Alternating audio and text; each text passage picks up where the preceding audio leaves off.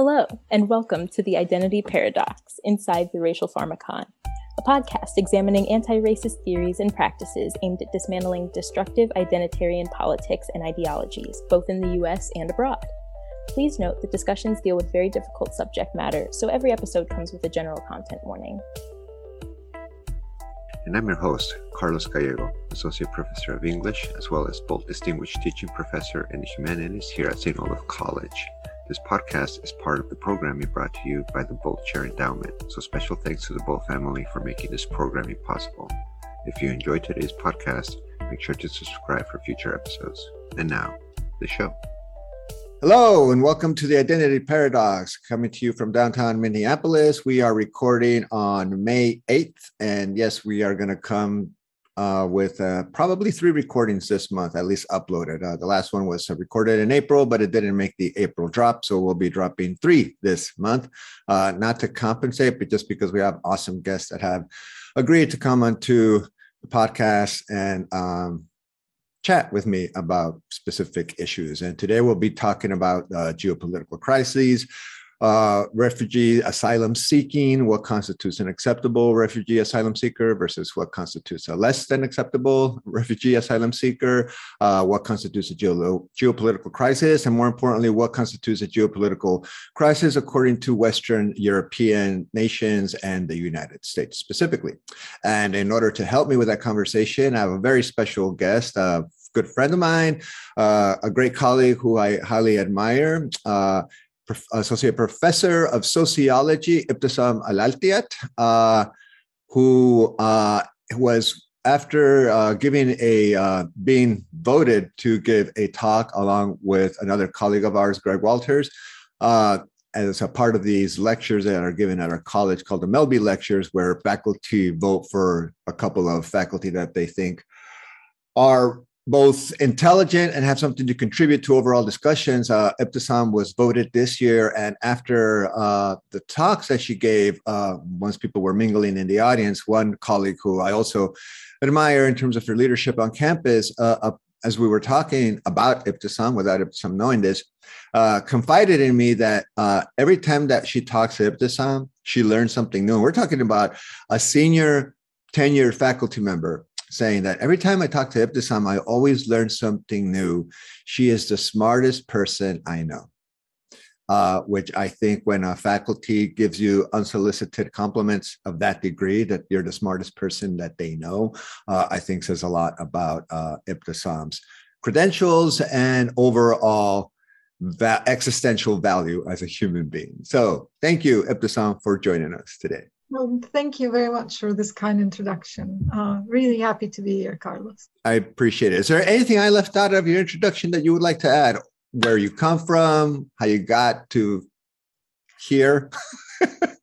I'm always troubled by questions about who I am. And the trouble is understandable because you also struggle with the same question, because every time you're asked to introduce yourself, you're asked to maybe conduct a confession of some sort. And this confession is not easy. I'm always reminded of that statement in the Bible when Moses asks God, who should I say sent me? And God responds, I am that I am, right? So God gives this non-answer, but it's a very good answer. Yeah. And then people like us, the question of identity is not easy. So I could say about myself that I am of a Jordanian origin. I could also say that I come also from a Palestinian family who was displaced twice, 1948 and 1967. And this is how my Jordanian father and my Palestinian mother got to know each other. And this is how I came into existence. I could do all that. I could claim, with every inch of life within me that I am Palestinian. But then you're confronted with the realization that, well, what does that eventually mean? So the question of identity is not an easy one. So whenever I'm asked that, I give also, like Moses, God, an unresponsive answer, and I say I am a contradiction waiting to be resolved. Fanon has also an interesting response to this. He says, I am one who waits. I study my surroundings, I examine them, and then I give an answer. So that's another answer. So I will wait to introduce myself until I study the context within which you're going to put me, and then I will claim an identity. How is that for an answer? I think that is great evidence to why people see you as one of the most intelligent people they know, and why I consider you such a great colleague and friend, and why so many students admire you. I've heard that answer before. I am a walking contradiction waiting to be resolved in our conversations. So I'm familiar with it, but I love the fact that your commitment to that political ethic and that philosophical standpoint is unyielding. That's what I really like about you. It's almost like you get in as much trouble around campus as I do sometimes in terms of the things we say inside and outside the classroom. And so that kind of answer, which is one that my identity consists of so much non-identity that it's difficult for me to reconcile that in the typical kind of philosophical sense. And we both know, philosophers that we could reference like Adorno and others, and you mentioned Frantz Fanon, who I highly recommend audience, viewers and listeners. If you're listening, by the way, we're going to show a lot of slides today. Just make sure you can find those on the notes and links and on the website, identityparadox.com, because it'd be very unfortunate for you to miss some of the visuals that we'll be sharing and discussing today. So, but yes, that's an excellent introduction, and I agree with you. I am, as many people, all committed 47 listeners and 9 listeners and 47 viewers, that I'm from the border. So yes, when you grow up in the border, and that's been in many ways theorized in terms of borderland subjectivity, the ambiguity with which you grow up, regardless of how strictly and disciplined you are in terms of the identity you are ascribed, it creates a kind of, I would call it just a general existential dissonance. You don't know who you are because you don't know who you are until you're put in a situation to see whether or not you fit. And I think that's some of the stuff that you are alluding to in terms of my framing of you today and your decision of who you are based on that situational positioning, which is extremely strategic and very, very smart. And that's how I think people like you and me and others that come from similar situations of displacement survive, right? It's those that survive are those that know how to fit within a situation, navigate it, and in order to keep moving, not necessarily to settle, but to navigate till you find a place of your own, as Virginia Woolf theorized. So, all right. So I wanted to start today, and I just want to be frank and transparent with viewers, listeners, and you, Ibtesam. This is the first talk, I think, chat, whatever you want to call it, discussion, conversation, that I didn't script. The email I sent you in terms of like, this is just a general outline, is as much as I scripted this, because I have a lot of confidence in our ability to keep this conversation going, because I think that you and I are not only intellectually invested in these types of issues, because it's what we research and write about, and so that people know you're a sociologist and I'm an English professor.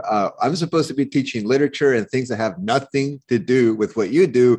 And yet there is this literary school of thought called the sociology of literature. That is literally an approach that some people take to the study of literature, and one that I have a lot of affinity for. So I think that, and we've already talked about this, we share many students in terms of when we teach in race and ethnic studies and things of this nature. So even though we come from very different disciplines, I have a lot of confidence in our ability to have a conversation around these issues. So let's start with please. But we're also promiscuous scholars. We do not adhere to the accepted borders of discipline. I love that. Is that the new promiscuous scholars? I've never heard that. I'm behind the times, I guess, but unless you made that up, and I wouldn't doubt it. I think that Please, I am that. I am for sale to any, not for sale, but I will lend myself to any discipline that I find relevant to what I am studying, researching, critiquing, etc. So yes, the new term, boys and girls, for interdisciplinary scholarship is promiscuous scholars. All right, feel free to start using that.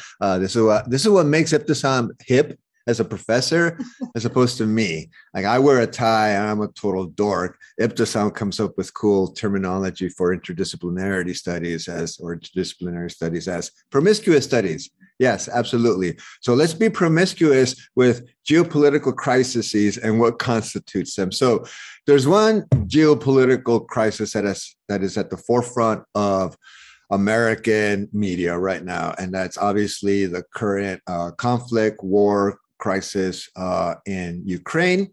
And one of the things that and it's interesting because it's almost like the potential critique that one might have living in a place like the United States or living in Europe of the conflict and the origins of this conflict and the kind of history behind this conflict didn't gain legitimacy until the Pope came out and criticized NATO. Did you hear about that? No, I did not. Yes, the Pope came out and said that NATO is equally, if not more, responsible for the current war in the Ukraine simply because of their expansionism and the way that they've been expanding. So I just want to quickly share a screen that highlights that. So here is an image of the NATO in Europe and the expansion that has been taking place since 1949. And remember, NATO emerged. And please feel free to jump in and correct me or add anything that I'm not addressing that you think is important, Ibtesam. But NATO was created post World War II as a kind of literally what it calls itself, even though it's a North Atlantic treaty organization. The main point of NATO is to establish defense against what was at that point the Soviet Union, to combat the expansion of the Soviet Union with basically a European/Western US alliance in order to keep them in check.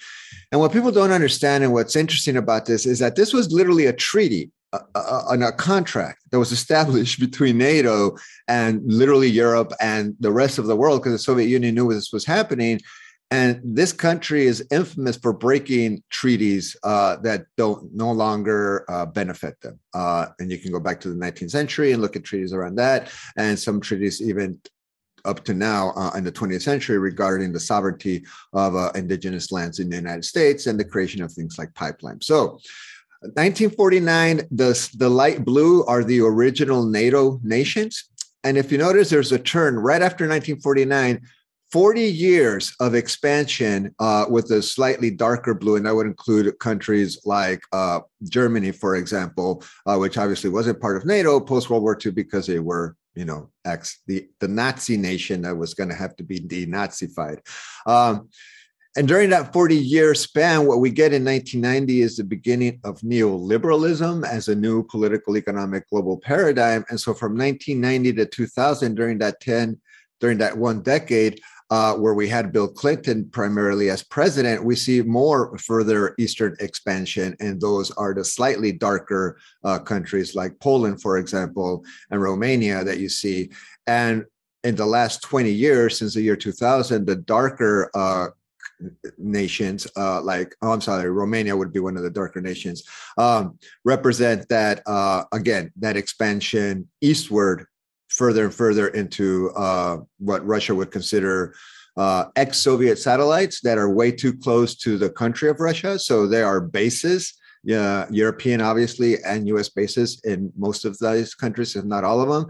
And geopolitically speaking, this is what people say Russia is responding to. In many ways, it's the eastern expansion of NATO military and economic interests that Russia has constantly been trying to negotiate as not part of the original treaty. Do you have anything to add to that, Ibtesam? I think one way of looking at the conflict is to look at it through the lens of, the NATO expanding and constituting a threat to Russia. But another way of looking at NATO is to maybe think about it as how empire is manifesting itself nowadays. So if we think of the historical manifestation of an empire, that was, a system based on dynasties and what have you. It covered huge geographies, but it was centered on a dynasty. When it comes to the empire within the context of capitalism, it is those closely knitted nation states, and what binds them together is that adherence, that commitment to the capitalist project throughout the world. So empire against empire, because Russia is also working to realize an imperial dream. So those are two empires in conflict, in contradiction with one another. So we can look at it through the very micro lens that you looked at it, but we can also look at it from a theoretical perspective, one that distances itself from the political science, and look at it through the lens of history and social sciences, and just look at how empires manifest themselves in our day and time. Yes, and that's an excellent point, because at the end of the day, what we see is essentially, and I don't know if you would agree with this, I think this is in many ways a crisis within the neoliberal empire that the Russian Empire is also responding to. And what we see here are essentially two imperialistic interests coming head to head in an antagonistic manner over a territory that both consider to be geopolitically crucial to their own individual interest as empires. Absolutely. Okay. So one of the things that we wanted to discuss today is the notion of a refugee or asylum seeker, because that is part of the current narrative that's taking place around the war in Ukraine, and how Ukrainian citizens are being displaced, how they're suffering under this Russian invasion, and essentially what the world, and you hear this terminology a lot, the world is rallying around Ukraine. And if you go on the internet, it's very difficult to avoid that, because you see the Ukrainian flag everywhere. People are putting that on their Twitter handles, on Facebook. People are buying T-shirts. I know you'll know nothing about this, Ibtesam, and for the record, I did not watch this, but I watched clips of it. The NFL draft that just happened, I believe this weekend or last weekend, began with an entire ceremony where the whole stage was dressed as the Ukrainian flag. They had a woman come out and begin the proceedings in Ukrainian dress. They were rallying the crowd so it's really interesting. It reminds me a lot of the original Gulf War, the Desert Shield / Desert Storm with the yellow ribbon fever that happened at that time. And that's why I thought that speaking with you about this would be very important, because you and I both represent individuals that live in this country, but have a perspective that's not necessarily total indoctrination within the US. We have a perspective that could be called international in some ways, because we've lived in other places or lived in localities that offer a different perspective from mainstream America. So that notion of what constitutes a kind of acceptable refugee or asylum seeker versus the narratives and many of the discourses surrounding the crisis of immigration in this country is worth looking into. And that was very visible publicly, because a lot of reporters that were in Ukraine when the invasion first started were engaging in Freudian slips in terms of talking about the refugees and the people that live in that country. It's like, we're not talking about, basically, they didn't say this out loud, but we're not talking about brown and black people here. We're talking about people with blue eyes and blonde hair who look like us. And here's a white man talking to other white people in the studio. And so the notion is that there was more sympathy and identification with Ukrainian refugees, asylum seekers that were displaced as a consequence of this invasion because of the way they looked and their heritage. And so much of the coverage that's taking place right now in this country, and here's a Wikipedia page that emerged right after the invasion, listing what countries are giving foreign aid to Ukraine based on this current war. And one of the key terms that's used often is the world is in supporting Ukraine. The world is coming to Ukraine's aid. And when you actually look at the map, and I can trust Wikipedia on this, there's a map of countries that are giving defense offensive equipment, that are supplying military assistance to Ukraine. And then there's a differentiation between that and humanitarian aid. So this is literally a map of the countries that are the world, according to the European media and US media. This is the world supporting Ukraine in terms of the war. This is not the world. And I've discussed this with other people, including my students. What you see in gray, the countries, basically the majority of the planet that is not supporting this, and I don't know how they included Greenland, but whatever, is what people refer to as a global south, essentially. And it is important to talk about why leaders from these parts of the country, starting with Mexico, which I've been very surprised, have come out publicly and said, we're not, having suffered US imperialism ourselves, we're not going to come out and support a war that's taking place in Europe that seems to be a problem among European countries that does not involve us. And this is an actual picture, and notice the change of countries that are taking in Ukrainian refugees and asylum seekers. Now you see a lot of Latin American countries, even a lot of Asian countries that are willing to take in displaced migrants from Ukraine, but are unwilling to escalate or engage in this war. Anything you want to say about that, Ibtesam? This is not surprising that Europe and North America sees itself as the world, because they're in real politics term, the movers and the shakers of the world. The rest of the world that you refer to as the global south is either indifferent because it's consumed with poverty, conflict, economic crises, consequences of global warming and what have you. And some do view the situation in the Ukraine as a European interfamilial feud and conflict. What is interesting about the coverage is that it shows again and again this textbook example of Negro power, whose death, whose injury, whose suffering is worthy of attention, is worthy of being, brought into the spotlight, brought into people's daily preoccupations, daily conversations, and who isn't. The global south that you've referred to includes many people who are living in refugee camps, struggling with the consequences of still COVID, not having access to clean water, not having access to vaccinations, not having access to basic needs, not having access to basic safety and security. So it seems that the so-called world has resigned to the idea that Europe is sacred, that suffering, death, war, conflict, hunger, disease is something that is reserved to the rest of the world, to the global south. This is not something that Europeans should experience, especially since the second half of the 20th century. This not only normalizes war and conflict and hunger and suffering in the global south, it dehumanizes as well. It creates this hierarchy between who's human, who's worthy of living in safety and prosperity and free of death and devastation and war and hunger, and who isn't.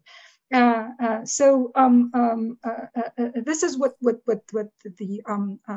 coverage is doing. The situation in Palestine, the situation in Yemen, the situation in Afghanistan, the situation in different countries in Africa, different countries in South America. It hasn't changed a bit. There is this constant story of suffering and devastation. that nobody pays attention to. And there was that racist moment on BBC that I watched, the one that you referred to about, those are white kids with blue eyes and blonde hair that are being, displaced and terrified.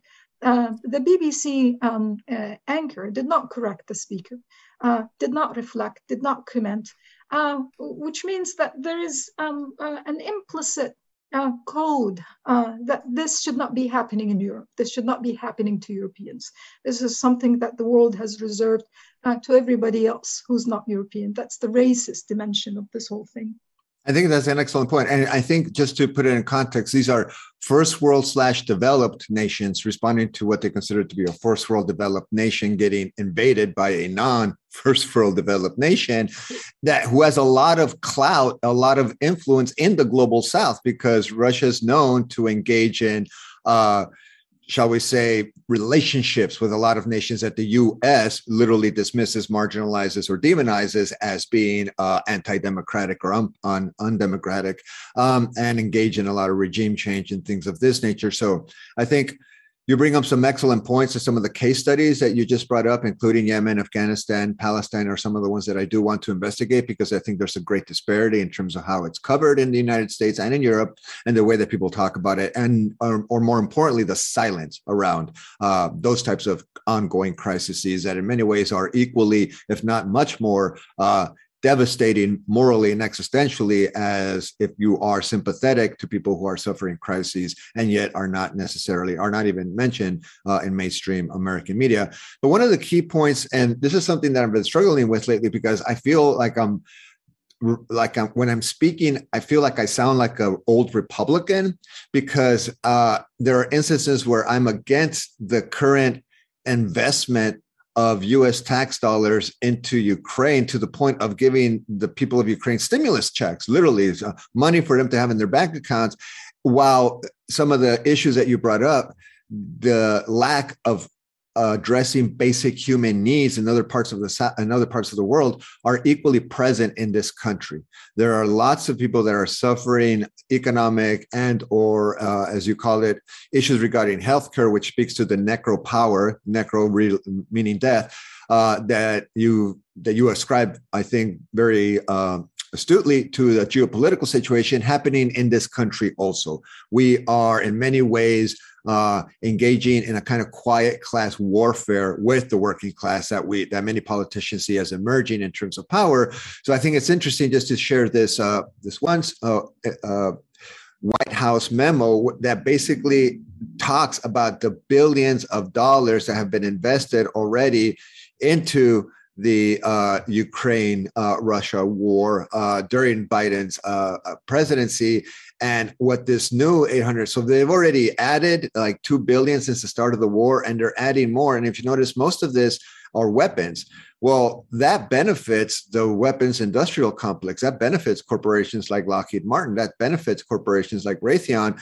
And there's no secret. I think that today in Meet the Press, the CEO of Lockheed Martin, I think Lockheed Martin is going to be a speaker. So now we have mainstream media promoting the very CEOs that represent the military industrial complex, who are making record profits off of this military aid that's being given to the Ukraine. So it almost seems like we are, at the same time that we're mourning the death and destruction that's taking place, we're also not only allowing that to continue, but we are escalating the level of suffering that's taking place in the same area of the world. Anything to say to that? As good students of critical race theory, we know that war, incarceration, border control, refugee camps, reservations are profitable experiences for the ruling classes. So there is that connection that is always forgotten between capitalism and racial differentiation, racial segmentation of people. So those particular techniques of segmenting, classifying people into groups, and those practices of incarceration, holding people at the border, but also exercising direct intervention, are not something that is extraterritorial to capitalism. They're inherent within the program of capitalism. So Marx was reductionist when he analyzed capitalism, in the sense that he only looked at the economic dimensions of capitalism, that he looked at class in particular in capitalism. It's his concept, his analysis, his framework carries this potential to understanding the many faces of capitalism, many evils of capitalism, and war, and incarceration, and border control, nation states are all very much connected, tied to the project of capitalism. Capitalism cannot exist without, the world divided into nation states, where capital is concentrated at the core, and human labor is concentrated in the periphery. Capitalism cannot exist within a country without, that class disparity, but that class disparity that has a racial dimension, that continues to generate a group of people that should exist only at the disposal of those who can benefit from their exploitation. So all of these phenomena are very much connected. As you can see, I am not much of an empiricist. I always take the empirical experiences as a moment to theorize, because this is what critical theories is all about. And I hear your students talk about critical theory a lot in my class, and they bring it from your class. So there is a significance to empirical data, empirical anecdotes, empirical examples, but we need to always connect those two for the proper theorizing. So where do we go from there? So one of the things that I always insist on is, when we do this exercise of theorizing, we transcend politics, because liberation is not politics. Politics is politics. Politics is acting within the means of the possible. When you think of emancipation, when you think of true liberation, you have to think beyond politics. You cannot think with politics or through politics. You have to transcend politics.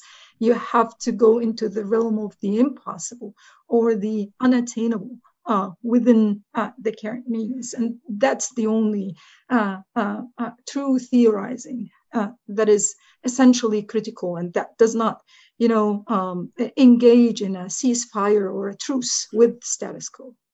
Yeah, no, that's excellent points. And just to add to that, basically what you're saying is that the political economy of capitalism is much more multidimensional than just a simple issue of class, and it has many ramifications, which include things like the implementation of racism, the implementation of gender disparities, implementation of all these other things that seem periphery, but at the end of the day are connected to the interest of capitalism, nation states, and the general just political economy of capitalism, whether it's global or whether it's much more local.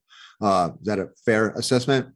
It is. It is. And in this sense, one has to also understand that it's not simply nation states that really allow us to understand what's happening in the world. It's those connections that we need to see between the refugee camp, the favela, the asylum seeker, the reservation, the slums, the ghettos. All of these are sites that only have different proper names, but the lived experience, and you have that experience. You have that border experience.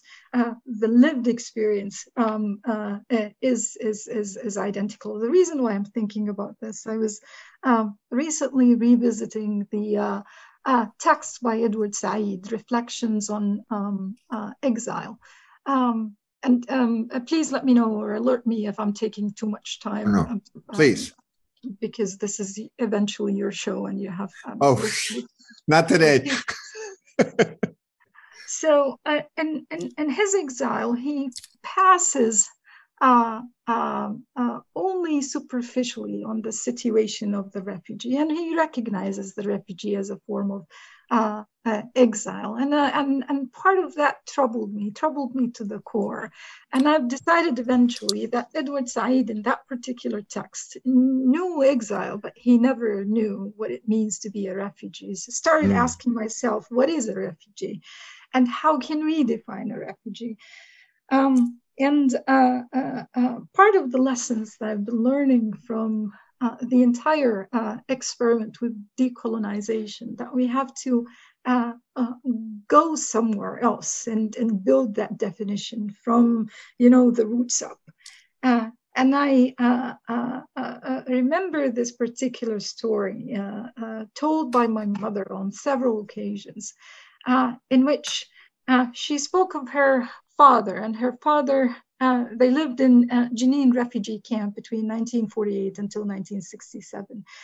And my grandfather would get sick, and he would get sick to the extent that an ambulance has to come and take him from the refugee camp to a hospital in Jerusalem. I can't forget how many times my mom repeated this story, insisting all the time that the name of the hospital was never relevant. Where did he go? So nobody could afford the bus trip from the refugee camp in Jenin to Jerusalem. Jerusalem was so far away, and Jerusalem from Jenin was a 20-minute drive. So nobody could afford this trip.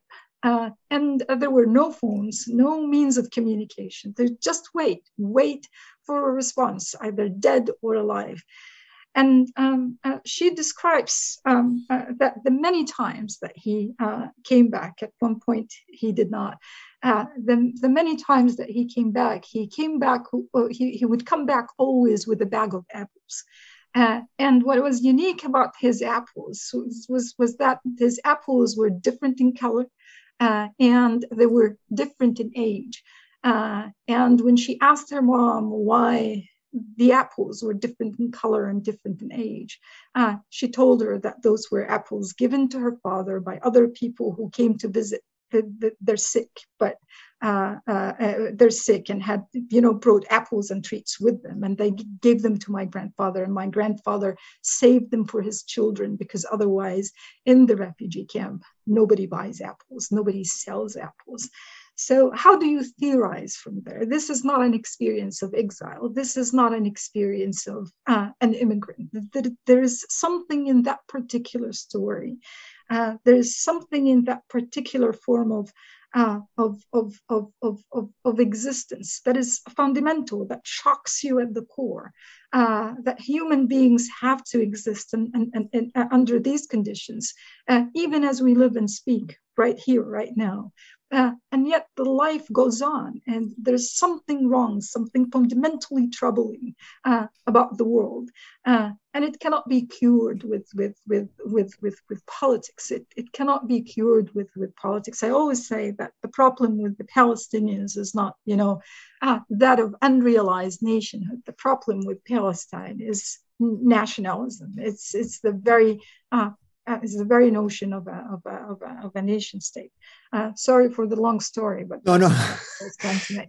It's an excellent segue, actually, because I think part of it, well, first of all, I just want to say that I think what you're calling attention to by connecting things like refugee camps to favelas and all this other thing is basically the idea that there's, and Jacques Lacan, the famous French psychoanalyst, said this, that the whole world has now become a kind of concentration camp, that you can find sectors of what that means in different parts of the world, but you have literal specific geographic locations that are essentially built upon the model of the camp. And you brought up the favelas in Brazil, and I've been to Rio de Janeiro, so I've seen them personally. I went to a party up in one of them. We have favelas in Mexico too. They're not called that, and people don't talk about it that way. But almost all of Latin America has homes and, impromptu neighborhoods that are constructed on hills by people that cannot afford to buy a home. So they build their own homes and they build their own plumbing systems. And having grown up half the time in Mexico, I grew up with those kind of favelas. So you're absolutely right in connecting the conditions, to go back to Marx, the material conditions of existence behind what constitutes a refugee versus someone who is in exile. And they can be extremely, very, very different. And one thing that I noticed that you did not bring up is the idea of a camp looking or in any way, shape, or form mimicking something that could be called a castle. So this is how Ukrainian refugees are being treated in France. They get to stay at French castles that are ascribed to specific fairy tales. And there's a whole story here about their location and the stunning buildings and rustic distance and the fact that they're basically tourists come from around the world to be there, but there's nowhere to be seen in this case because essentially the fairy tale castle has reprieved specific refugees from a specific nation that look a specific way into asylum seeking in a place that I would not ascribe or would not depends what's going on behind the walls of the castle, but the fact that it's framed as a fairy tale, I think highlights the fact that different refugees / different asylum seekers are treated differently. And right now, Europe wants nothing to do with African asylum seekers / refugees that in many ways are trying to escape the material conditions of existence that are a consequence of European colonialism in many instances, or neoliberal imperialism. They're trying to escape those material conditions of existence that are dire, and we'll show some examples of what that means in places like Ethiopia, in places like Yemen, in places like Palestine that Ibtesam brought up, or even in places like Mexico.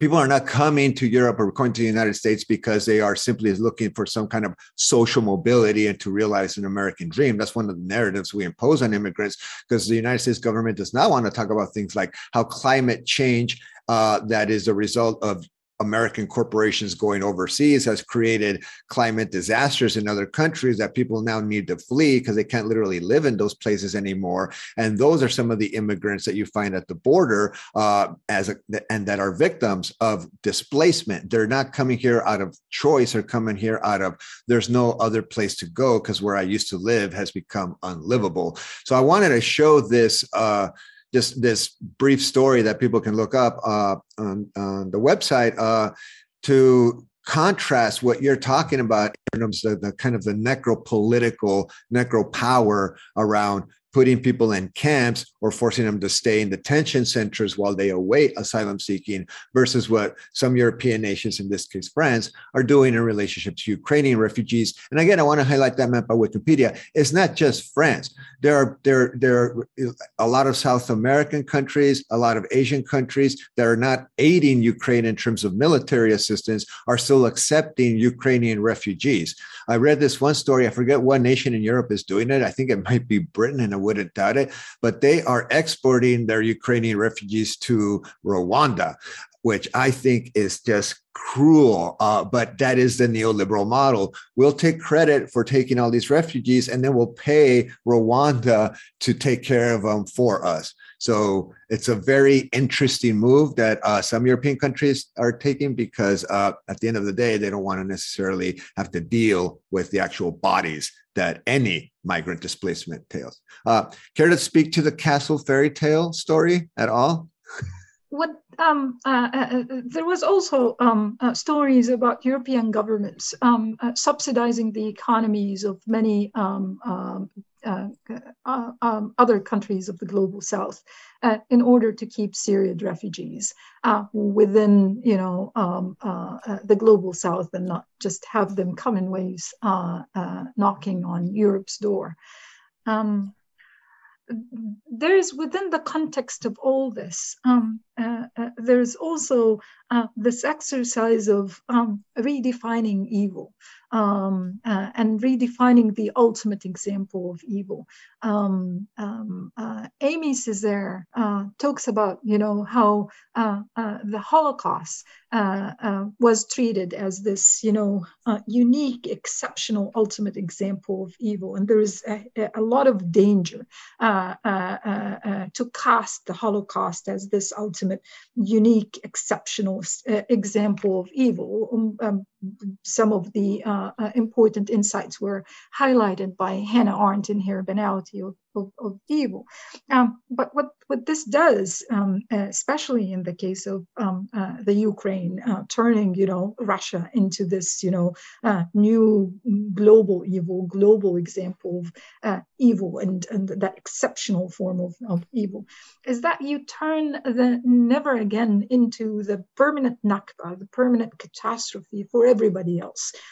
That only exceptional cases of evil are worthy of attention, of support, of even emotional reaction. So the rest of the world can go to hell. We would never care.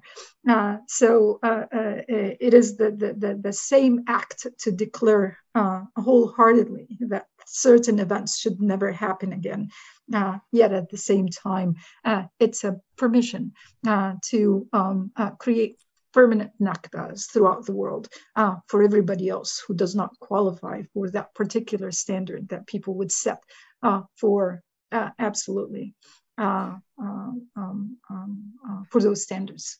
Yeah, and I'm sorry, I didn't mean for the screen to interrupt you, but I was just trying to offer one empirical case study of what you're describing, which is the current ethnic cleansing and humanitarian crisis that's taking place in Ethiopia, specifically in Western Tigray, that the United States mainstream media is not talking about at all as a humanitarian crisis and the need for humanitarian aid, the need to stop this ethnic cleansing that's taking place, and the need to provide some kind of financial assistance and for the world to rally around the displaced migrants coming out of Ethiopia and accept them. That kind of narrative is not taking place. And yet, I think there's a reason why we don't want to talk about places like Ethiopia and the fact that there is essentially a real ethnic cleansing, which alludes back to the never again, which alludes back to the Holocaust, which alludes back to the fact that it is still happening in various places around the world, but these places don't count as equally human as other places. Some nations are less human than others in this case. And I think that's one of the points you're making. And if you look in specifically to the Tigray, Ethiopia war that's happening, that ethnic cleansing, we get a lot of coverage right now around what's happening with citizens in Ukraine and hospitals and shelters and things of this nature. Same thing is happening in Ethiopia. And there's no discussion about the food shortage. There's no discussion about hospitals being bombed. There's no discussion about that humanitarian crisis. And I think it's interesting because at the end of the day, if I find this correctly, and I just wanted to show this picture, forgive me for the content warning, but this is the kind of suffering that's taking place right now in Tigray that Western media is not paying attention to. These are the scenes that are coming out of Ethiopia. We get a lot of these kinds of pictures coming out of Ukraine, but we don't hear or see this coming out of Ethiopia. And I think one of the reasons why is because at the end of the day, there are multinational corporates, specifically in this case, everybody's favorite coffee shop, Starbucks, that has specific political and economic interest in maintaining the current powers that be in Ethiopia in power because they profit off of them. Starbucks was one of the main corporations to stop Ethiopian coffee from establishing its own intellectual property. And they established what they called the National Coffee Association, that represents coffee roasters of the United States that objected to Ethiopia's application to trademark specific types of coffee. So the reason why I would speculate, I don't know about you, but I assume that you're similar in this regard, is that there's a strong connection, again, going back to capitalism, between the political and the economy / political economy of these nation states or in hemispheric blocks or multinationals that control the narratives around different parts of the world, and why some places constitute a humanitarian crisis that everybody should rally around and people need to contribute money to, versus what countries do not constitute a humanitarian political crisis. And here's another one, right? The United States is still helping fund a war in Yemen, and yet what we don't hear about, and I just want to scroll all the way to the bottom, U.S. involvement, and specifically Well, I'll find it later if I need to come back to it. But the point is that the United States is helping fund this war. The United States has claimed to not be funding this war. And yes, it keeps getting worse. And there is essentially a crisis that, and here's the quote, Yemen is still one of the largest humanitarian crises in the world as a consequence of its conflict, I guess. I don't know what they're calling it because it is a war, and Saudi Arabia is involved in that, supposedly trying to eradicate the remnants of Al-Qaeda and ISIS that might still be in Yemen. And so we're helping fund that war indirectly, and it's created a humanitarian crisis in Yemen where people, children specifically, are starving to death. And again, there's no U.S. coverage about that simply because we are equally complicit in what Saudi Arabia is doing to that country. Perhaps you probably know more about this, Ibtesam, but just want to get some context.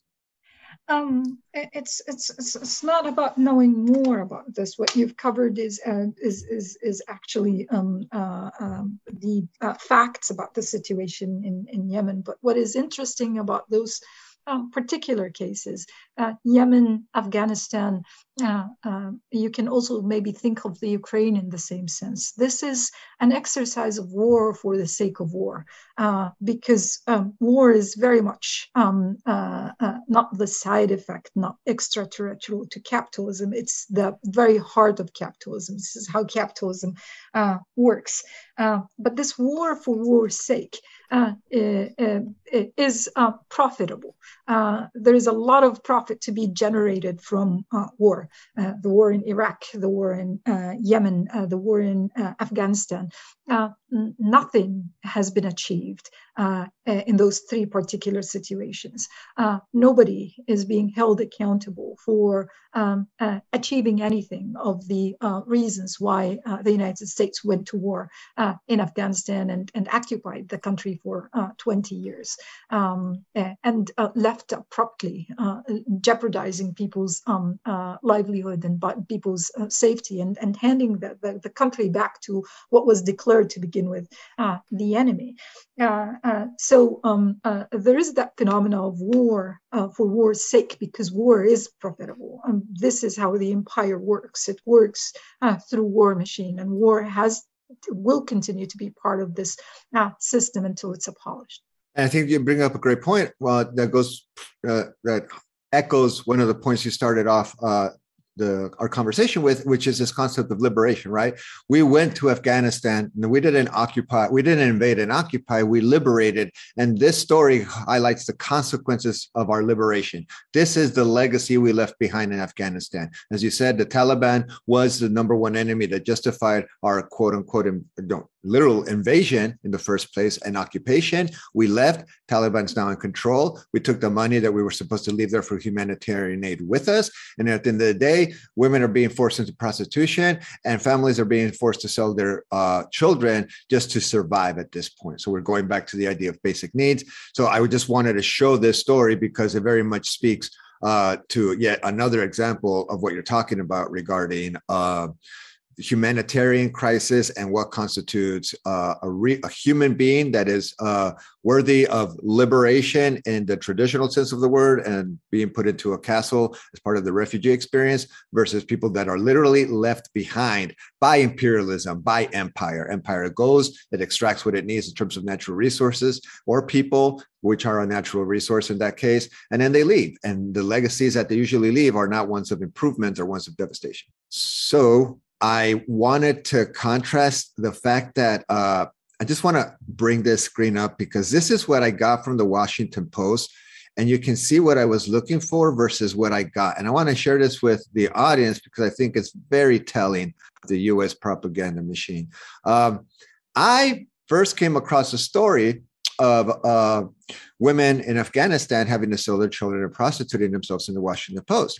So I went back and I tried to look for it, and you can see that my search is pretty specific. Afghanistan selling children. I tried Afghanistan prostitution and everything. And this is what I got. And I think it's wonderful because it speaks to the fact that if you want to find out about the fact that people in Afghanistan are selling their children to survive, because this is a legacy of US imperialism, what you're going to get is Jill Biden pays a surprise visit. Surprise, her and Justin Trudeau are in Ukraine for a special, they remind me of like celebrities during Vietnam that were surprised the troops by just showing up in order to boost morale. And here's a lovely picture of one blonde woman giving flowers to another blonde woman as a way of welcoming them, or at least offering some moral support, whereas we never see, and we will never see, Joe Biden visiting Yemen, doing the same thing, visiting Ethiopia, doing the same thing, going to Palestine, doing the same thing, going to the border, doing the same thing. You'll never see any of that. What you will see is that lovely picture and that surprise visit, which again, I think in many ways speaks to the fact that not all people who are displaced due to war or other kinds of crisis are treated equally by not only the nation state, but what Ibtesam justifiably called empire. So I want to transition to you now, Ibtesam, so you can talk about what we're seeing here, because this just happened, and I am sure that you're more than familiar with all these stories, and you perhaps, and I got a couple of slides with maps that tell the brief history of what happened in Palestine, but I want to start with the contemporary situation that, again, is not being covered by United States mainstream media, because I haven't seen anything dealing with this. What just happened in Palestine with a high court ruling? Well, there was a recent, but by recent, we need to insist that it's one of many. So it's nothing new. It's a place near Hebron. It's a group of villages inhabited by 1,000 people. And the higher court decided that those exist within an area that is better suited for military training for the Israeli Defense Forces. So they have seized over the villages, demolished the villages, and displaced the 1,000 men, women, elderly, children, inhabitants of those villages. What is interesting about this particular case is that Jewish settlers who also existed around this particular area were not asked to leave, were not, displaced, which there was an interesting article in Haaretz, the prominent Israeli newspaper, that described this rightly as turning occupation into apartheid. This is an exercise of apartheid, a very good example of which, because the demolishing of houses of villages was something that was exercised long before even the establishment of the recent establishment of the State of Israel. My family comes from a village named Zerain. This particular village was captured in late 1947 by Zionist militia. The inhabitants of the village were, displaced, and this is how my family came to live in a refugee camp. My mom was 4 years at the time. My mom died in Jordan last year. Never set a foot back in Palestine. Never visited. Could not do even that. The village itself was demolished the same year it was captured, and what remains of that particular place are ruins. Stories that I was told by my grandmother, that when they left, they thought that they were leaving for a couple of days, so they gathered everything they had, and they placed all their belongings, which wasn't anything of what we would consider of value nowadays, and they placed everything in the villages well. And they never came back. It wasn't a couple of days. It was a lifetime sentence to a life as a refugee, a stranger in a foreign country, in a different place, far away from home. Permanent displacement. Absolutely. It's part of like the current U.S. immigration policy, where they just assume if you speak Spanish, you come from a certain country, they drop you off in that country, even if you're not from that country, and you're just expected to somehow survive. So just to add a little bit more to your point, here is a firsthand account from a young man who actually lives in that region, trying to explain to the world, because again, this is not shared on US mainstream media, discussing what is taking place in Palestine at this point. I watched and filmed with pain the occupation destroying my community. My family and other families here in Masafir Yatta have been lived here for centuries. The declaration of the firing zone is a lie, is a brutal tool to evacuate us from our land. We started the Save Masafir Yatta campaign to save our homes. We're sharing and writing and posting our stories in order to get the international community attention and make them put pressure on the Israeli authorities. So I wanted to share that because I feel that, one, it humanizes what's happening. It gives a brief background of what's happening. But more importantly, at the end of the day, it provides a certain kind of coverage that is not being provided by mainstream media. We don't hear about this. Anything that you want to add to what we just heard and saw? This is what the indifference of, not indifference, there is a lot of difference here. And this difference is bias, and this difference is neglect. This difference is silence. Therein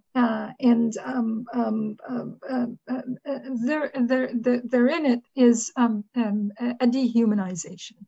That there is what it says to the world, that there is a segment of humanity fated for this form of existence, that it's not worthy of our passion or our compassion, or even a feel of sorrow, any expenditure of emotion. A segment of humanity is as unworthy of this whole thing. This is again goes to the dehumanization, but the successful effort to other the Palestinians, to erase them from the face of the earth.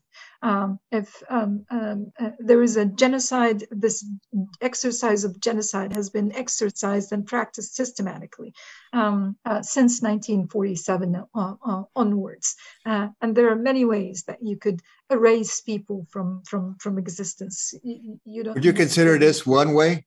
What you're seeing on the screen right now? Absolutely, absolutely. Can you just speak to this, please? Because I don't even feel like I have the standing to speak to such an ugly display of imperialistic, Zionistic takeover of basically evicting people from land that they have inhabited for centuries. The problem is even older than the declaration in 2019. And in 2019, when the Israeli Supreme Court decided that Israel is the nation state for Jews. So it has made a clear decision that this nation state has a particular ethnic, it's the homeland for a particular ethnic group, which means that nobody else can be included in the definition of this nation. Nobody else can be part of this nation state. But this whole thing is problematic because in the United States there's this understanding that the conflict is centuries old, like Arabs and Jews were fighting, since the beginning of time, which is not true. This is a modern conflict, a modern problem that began with the Zionist movement. The Zionist movement that emerged in Europe had colonial ambitions. This is not me saying that. This was documented by scholars who were Jews themselves. And there is the second misunderstanding that Israel is the only place where Jews can be safe and protected from anti-Semitism.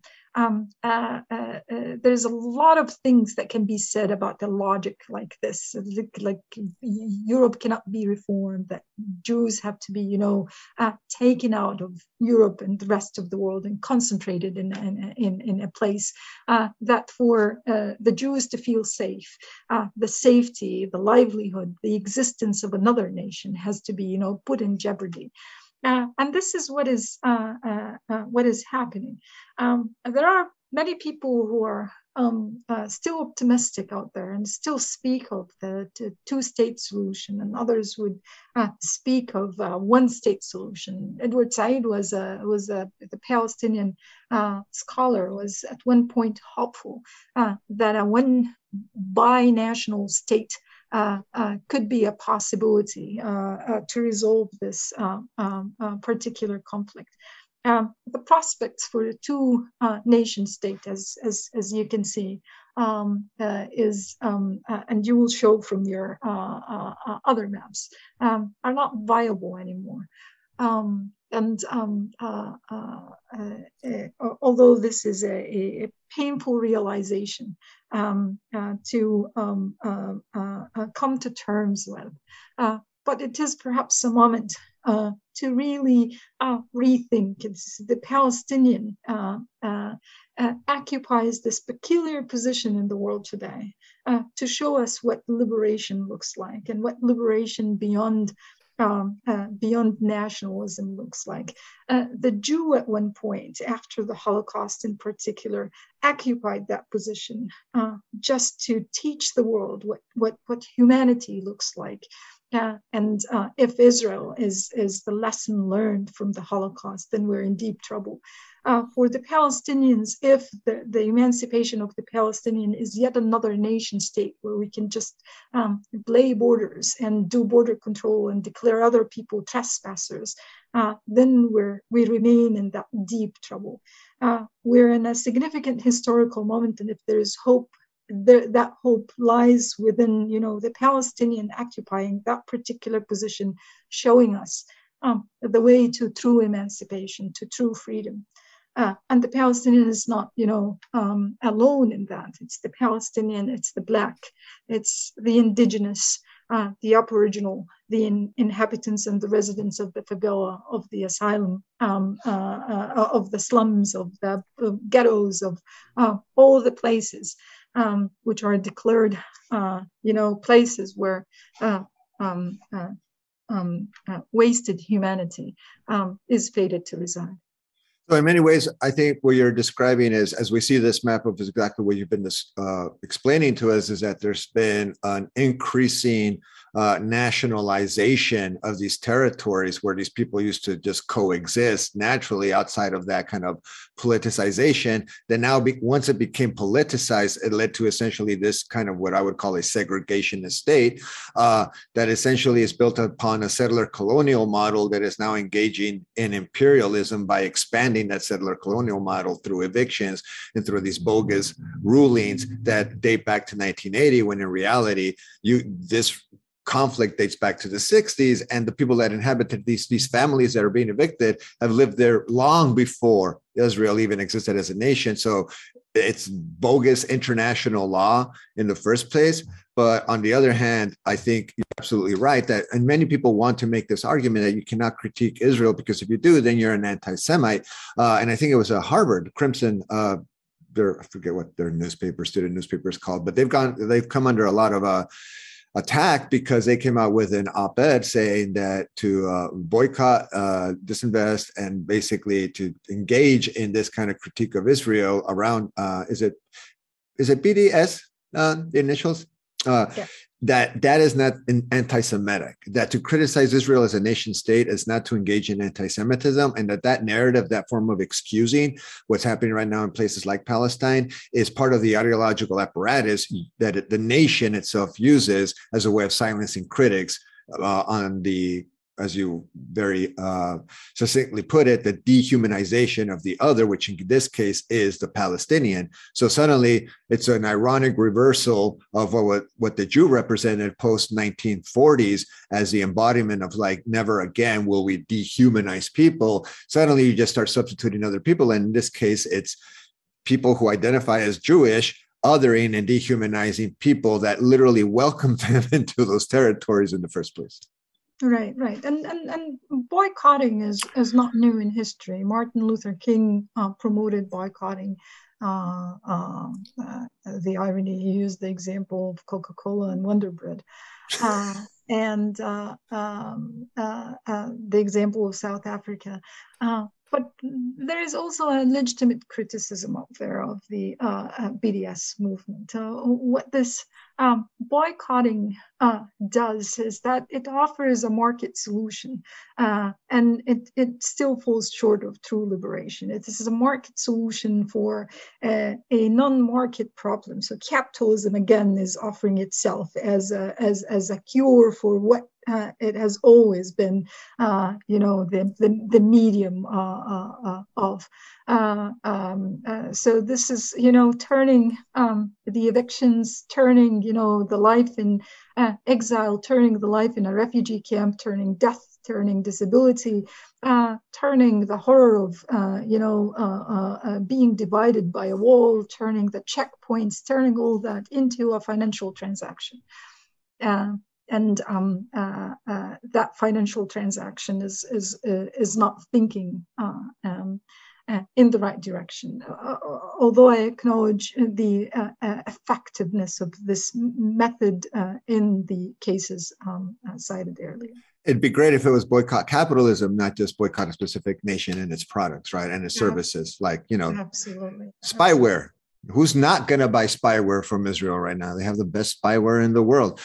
So just to, I just want to bring up this slide again, just to confirm one of your points, which I think is excellent and speaks to the fact that when you look at the case studies or empirical situations, you want to theorize, you want to use that material situation, the reality of it, and extract some kind of theory as a way of not only thinking about that situation, but trying to think beyond it or outside of the current framing under which it's placed. So if I understood you correctly, what we see in this map is basically things that we already agreed upon: settler, colonial, imperialist model that involves nation-state solutions, and it continues a kind of nation-state problem. And what you're promoting is that the solution to the problem that this map represents should not be resolved in terms of the current status quo rhetoric and ideological options available around the concept of a nation state.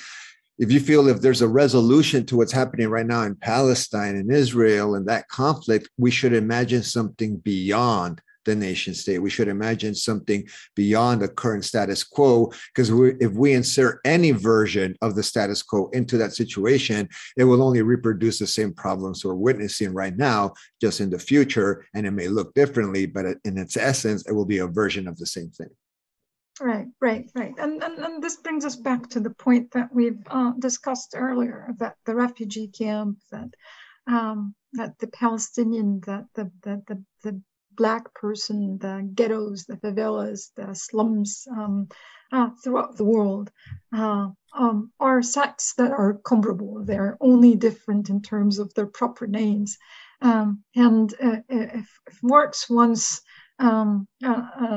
invited the workers of the world to unite, and his call has failed because capitalism prevailed and communism never did. Perhaps it was because his call was not comprehensive enough, was not thorough enough, that he did not really understand the world beyond his experience, his immediate experience, and our experience in Europe. So it is only when we understand that you and I are different, but only in proper names, but in real terms, you and I are not that different. That the larger structures that produce my existence are not that different from the larger structures that produce yours. And just to speak to that, just to begin to wrap this up and to speak to your point, something a little bit more local is happening right now at the U.S.-Mexico border. And just one thing that I want to begin talking about is you highlighted the fact, the wall, families being separated, everything that was discussed under Trump.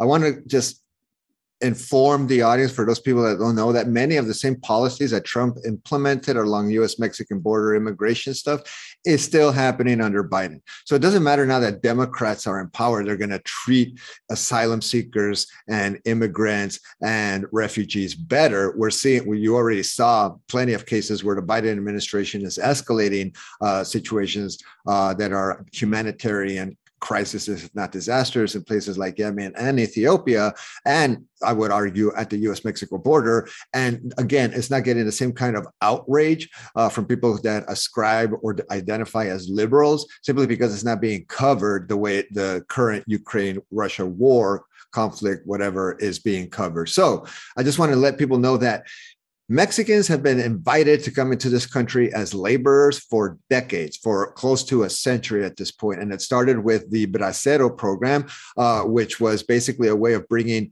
cheap labor in order to help the agribusiness in the United States during World War II.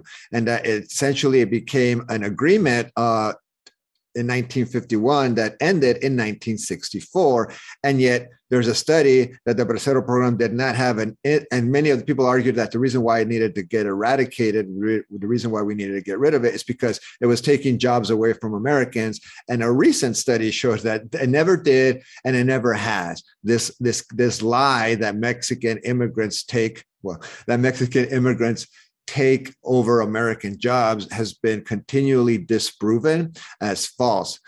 So I want to highlight the fact that that continues to be the case right now. Mexican laborers are essentially undocumented laborers. Undocumented immigrants constitute basically half of the workforce that works around agriculture, which is where your food comes from, which is where a lot of your fresh produce comes from. To go back to your grandfather's story, that's where the apples comes from. Someone has to pick these things. In the United States, it is Mexican workers, and yet this is how we treat them, right?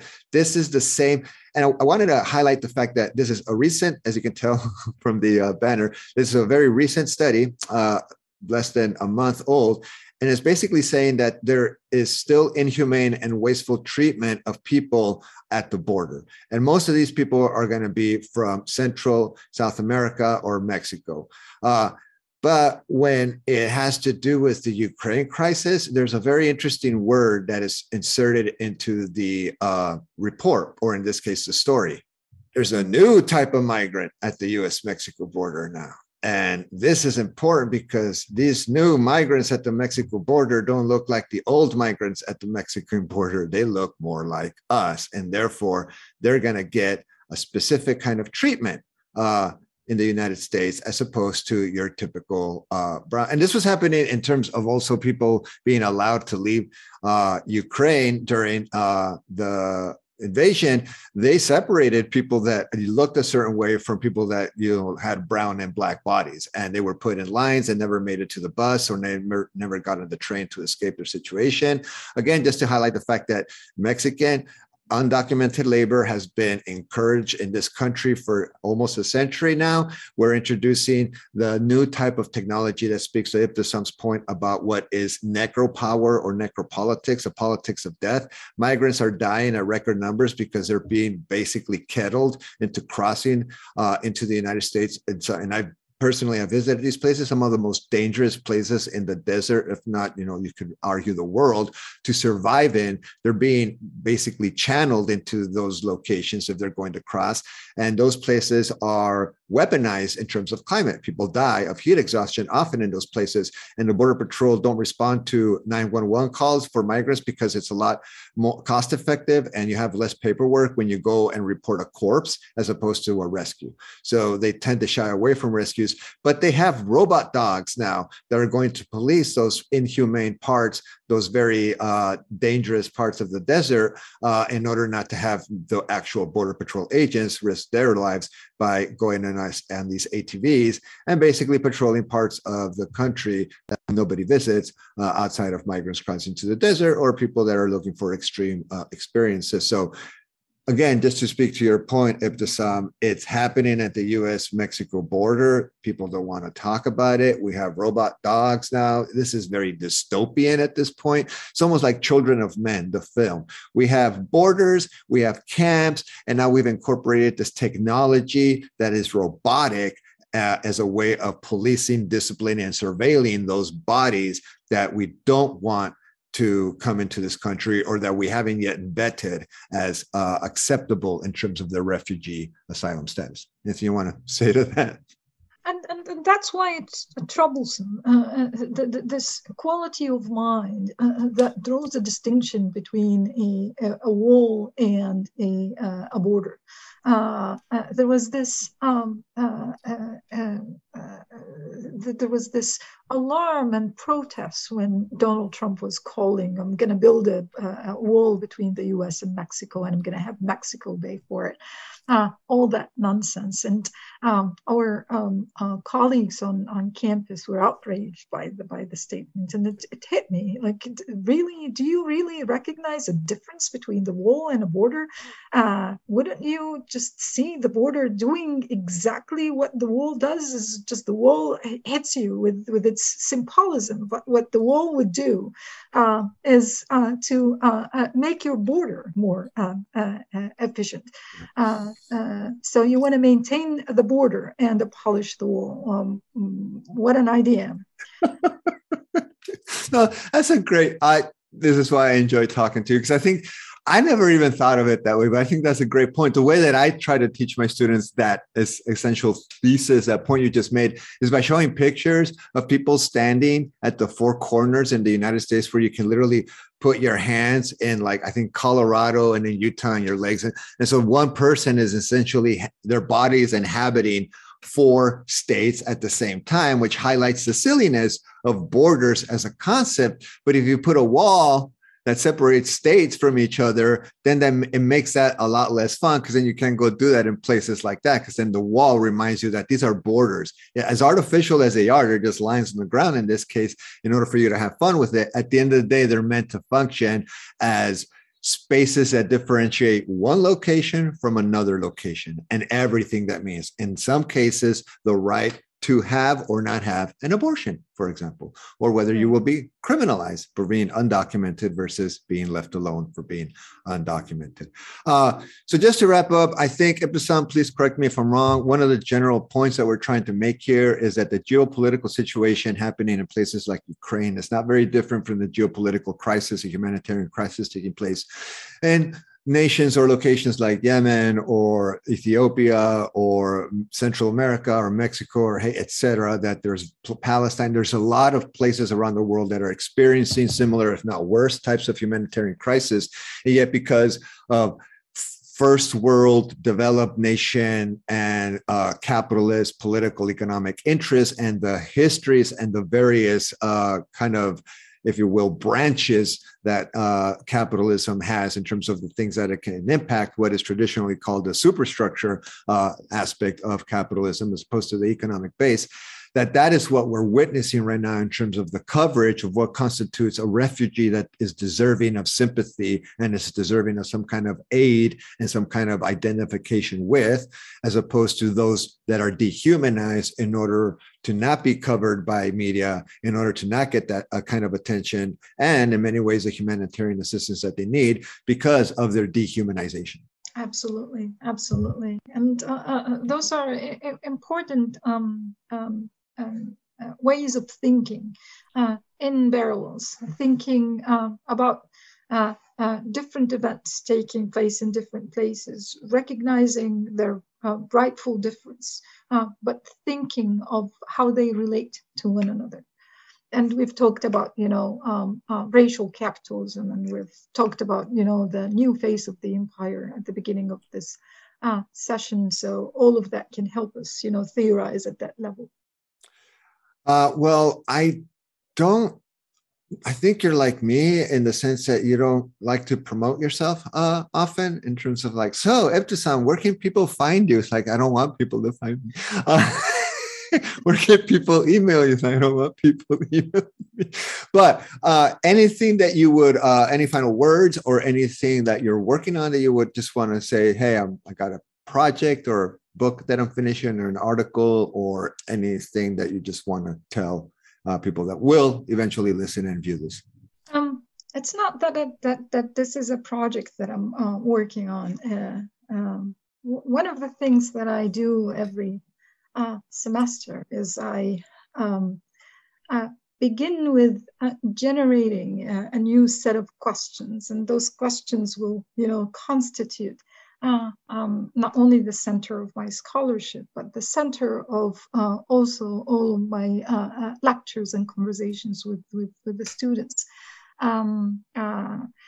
So this is what I've been up to this semester is realizing that there is a lot of scholarly inattention to the refugee. And there is a lot of work on the exile because it's attractive for people like yourself in the humanities. But that refugee is somebody and